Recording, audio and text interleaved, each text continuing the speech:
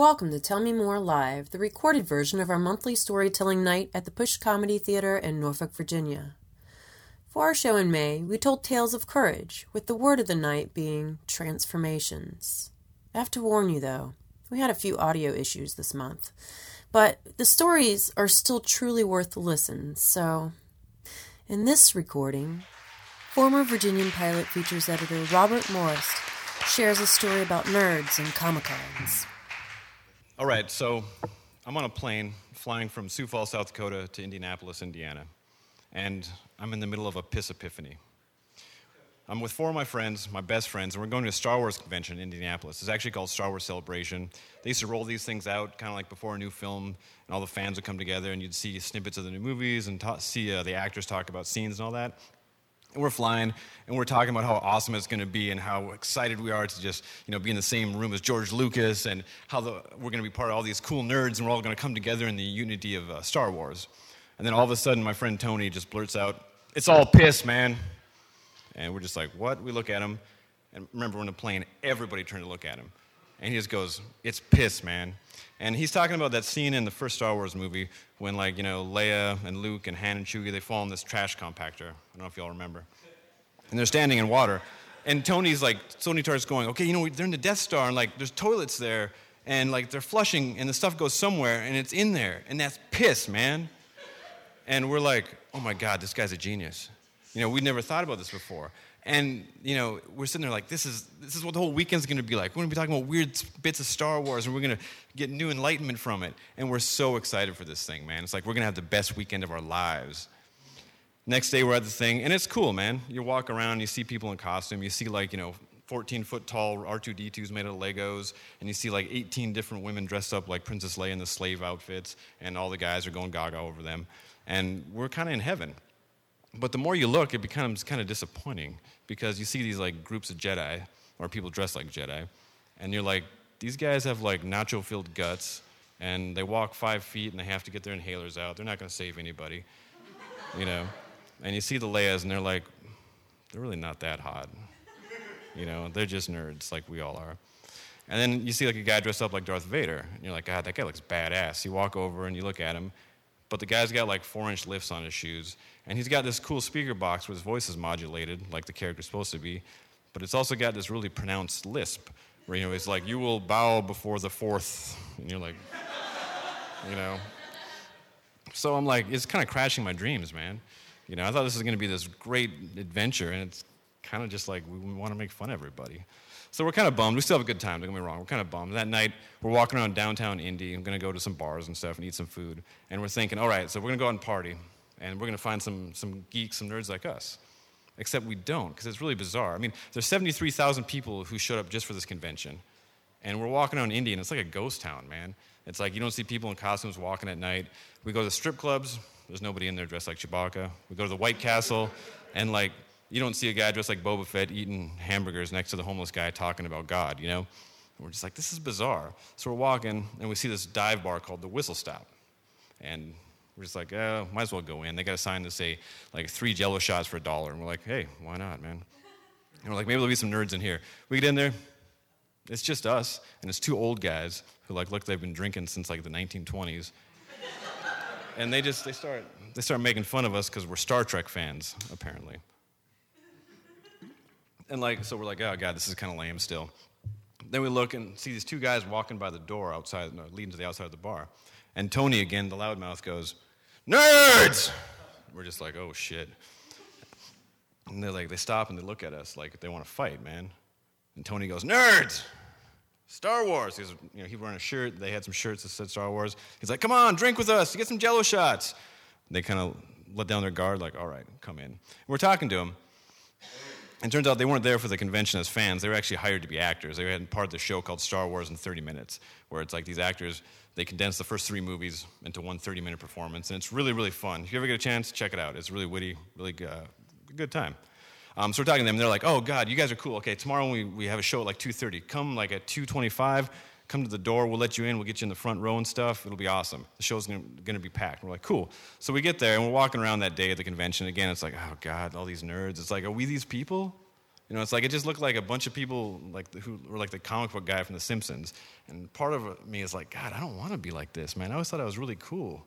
You know, I thought like being a Star Wars geek was like gonna make me look cooler. I mean, I married a woman named Leia. Somehow everything worked out. But I'm kind of getting bummed, man. So it's like about 2:30-ish, you know, we're walking over to the show, and we walk past this line of nerds, and I'm saying that affectionately, who are all just like 400 or 500 deep, waiting to get into the Star Wars in 30 performance. And as we're walking by them, like we get to the front door, we're let in by a guy in a Han Solo costume, like, hey, come on, guys, just high-fiving us. And they're all kind of like, who are those guys? It's like, how come they get to get in? Why am I standing in line for 2 hours? And it's like, I'm hearing that, and I'm seeing that, and I'm like, because we're cooler. We're cooler than you are. And it started to kind of, like, feel good. Like, I'm like, yeah, no. We're, like, the coolest guys here, I think.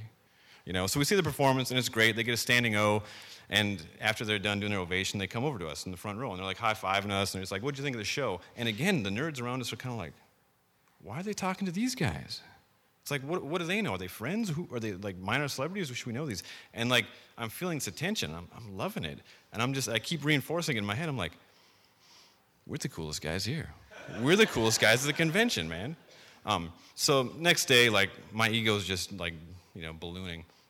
It's like we walk into the convention hall, and, like, I feel like I'm in Entourage when they got those slow-motion intros, and the actors just, like, you know. I'm like, yeah, you're all looking at us. That's right. And it's really going to my head. And I'm like, well, if I'm the coolest kid here, what should I do next, man? Because you kind of got to prove your authority, right? And I'm thinking, like, well, if I'm in prison, like, I was always told that, like, the first day, just find the biggest dude and punch the guy, man. So I'm, like, thinking, well, what do you do at a Star Wars convention like that? I'm like, well, you punch the creator of the universe. So we go to this George Lucas symposium. And we sit down. I don't actually punch a guy, don't worry. But, like, we're sitting in the crowd, right? And it's like, you know, everyone's just like, oh, God, George Lucas, oh, my God, I'm in his presence. And I'm like, yeah, so what, man? You know, he's just a guy. And as he's talking about stuff, like, we just start heckling him, man. You know, we're, like, saying things like, you know, oh, man, how come his CGI slaves didn't take the jowls off his neck today? Or, like, you know, like, oh, he must have had a tough time trying to decide between the red flannel or the blue flannel this morning. You know, and we're kind of being assholes, I admit that, you know. But at one point, we kind of boo him because he talks about how he redid some of the digital stuff in the first original trilogy, and we hated that. And we're booing him. And at that point, like, some of the fans are turning around like, oh, yeah, these guys know, man.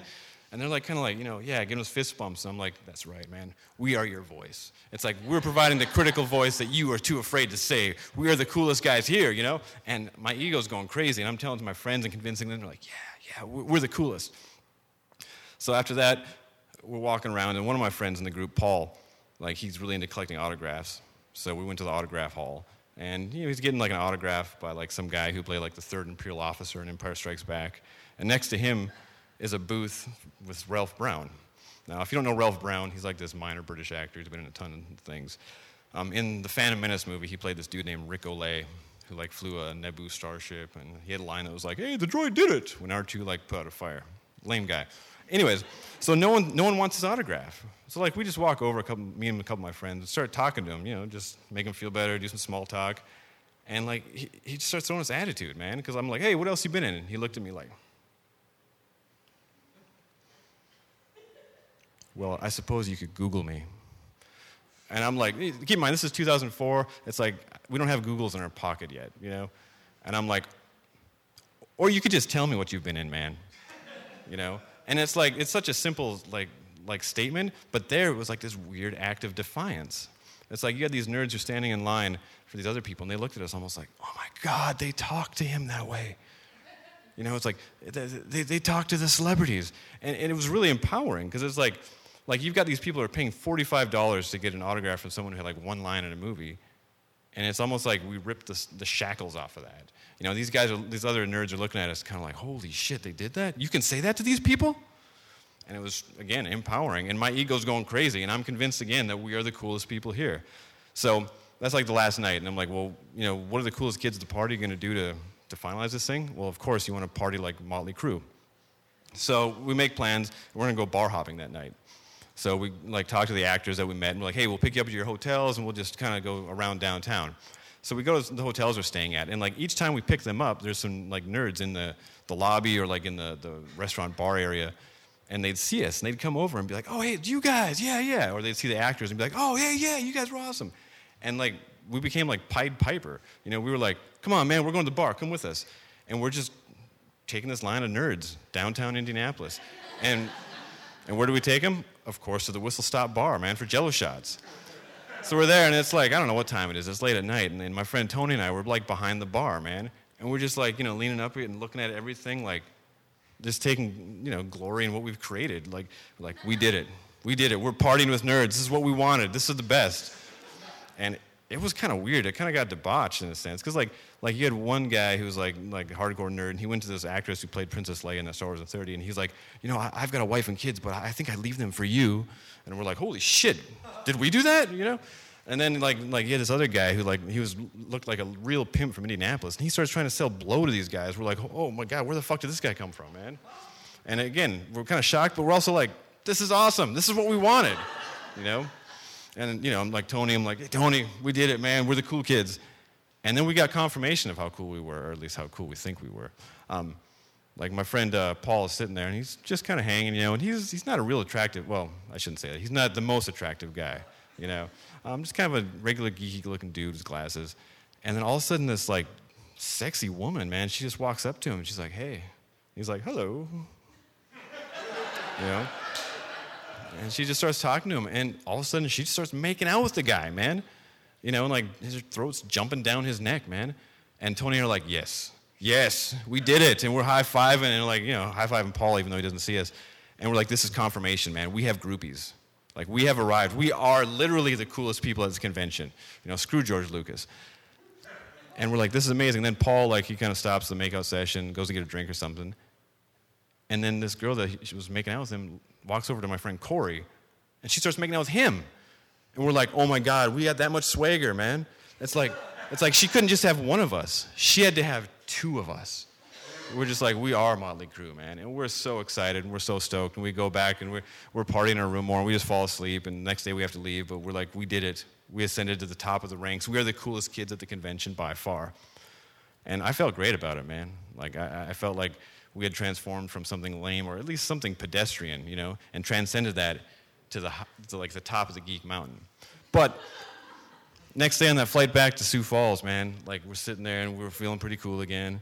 And I'm looking around, and I'm just like, oh, God, look at all these guys. If only they were as cool as us. You know, that guy's still dressed like a Jedi, and he's holding his lightsaber, and that guy's got a box of toys on his lap. Oh, what a geek. And then I look at my friends, and Corey's reading a comic book that has Star Wars people in it, and Paul's looking at the toy he bought.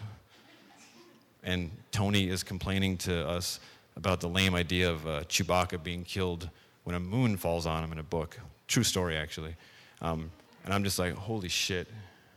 And I'm just like, what kind of delusion of grandeur did I have here? It's like we're as nerdy as all these other fuckers on this plane, man. But it felt kind of good. You know, it's like the whole time I wanted to be cooler than everybody else, but in a sense there, I'm sitting with my crew, and I'm just like realizing all these people here are my crew, man. We're all nerds, and there's nothing to be ashamed of, man. And that was it. So.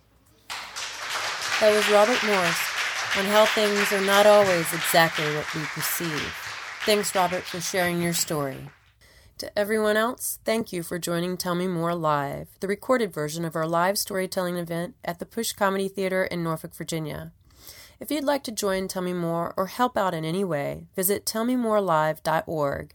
That's tellmemorelive.org, where you will find our online submission and contact forms, a schedule of upcoming shows, and more storyteller podcasts. To keep up with the most recent podcasts, you can subscribe to Tell Me More via RSS, iTunes, and Stitcher. If that's not enough, you can always follow us on Facebook and Twitter, too. Until next time, this is Deb Markham, reminding you, a happy ending always depends on where the story ends.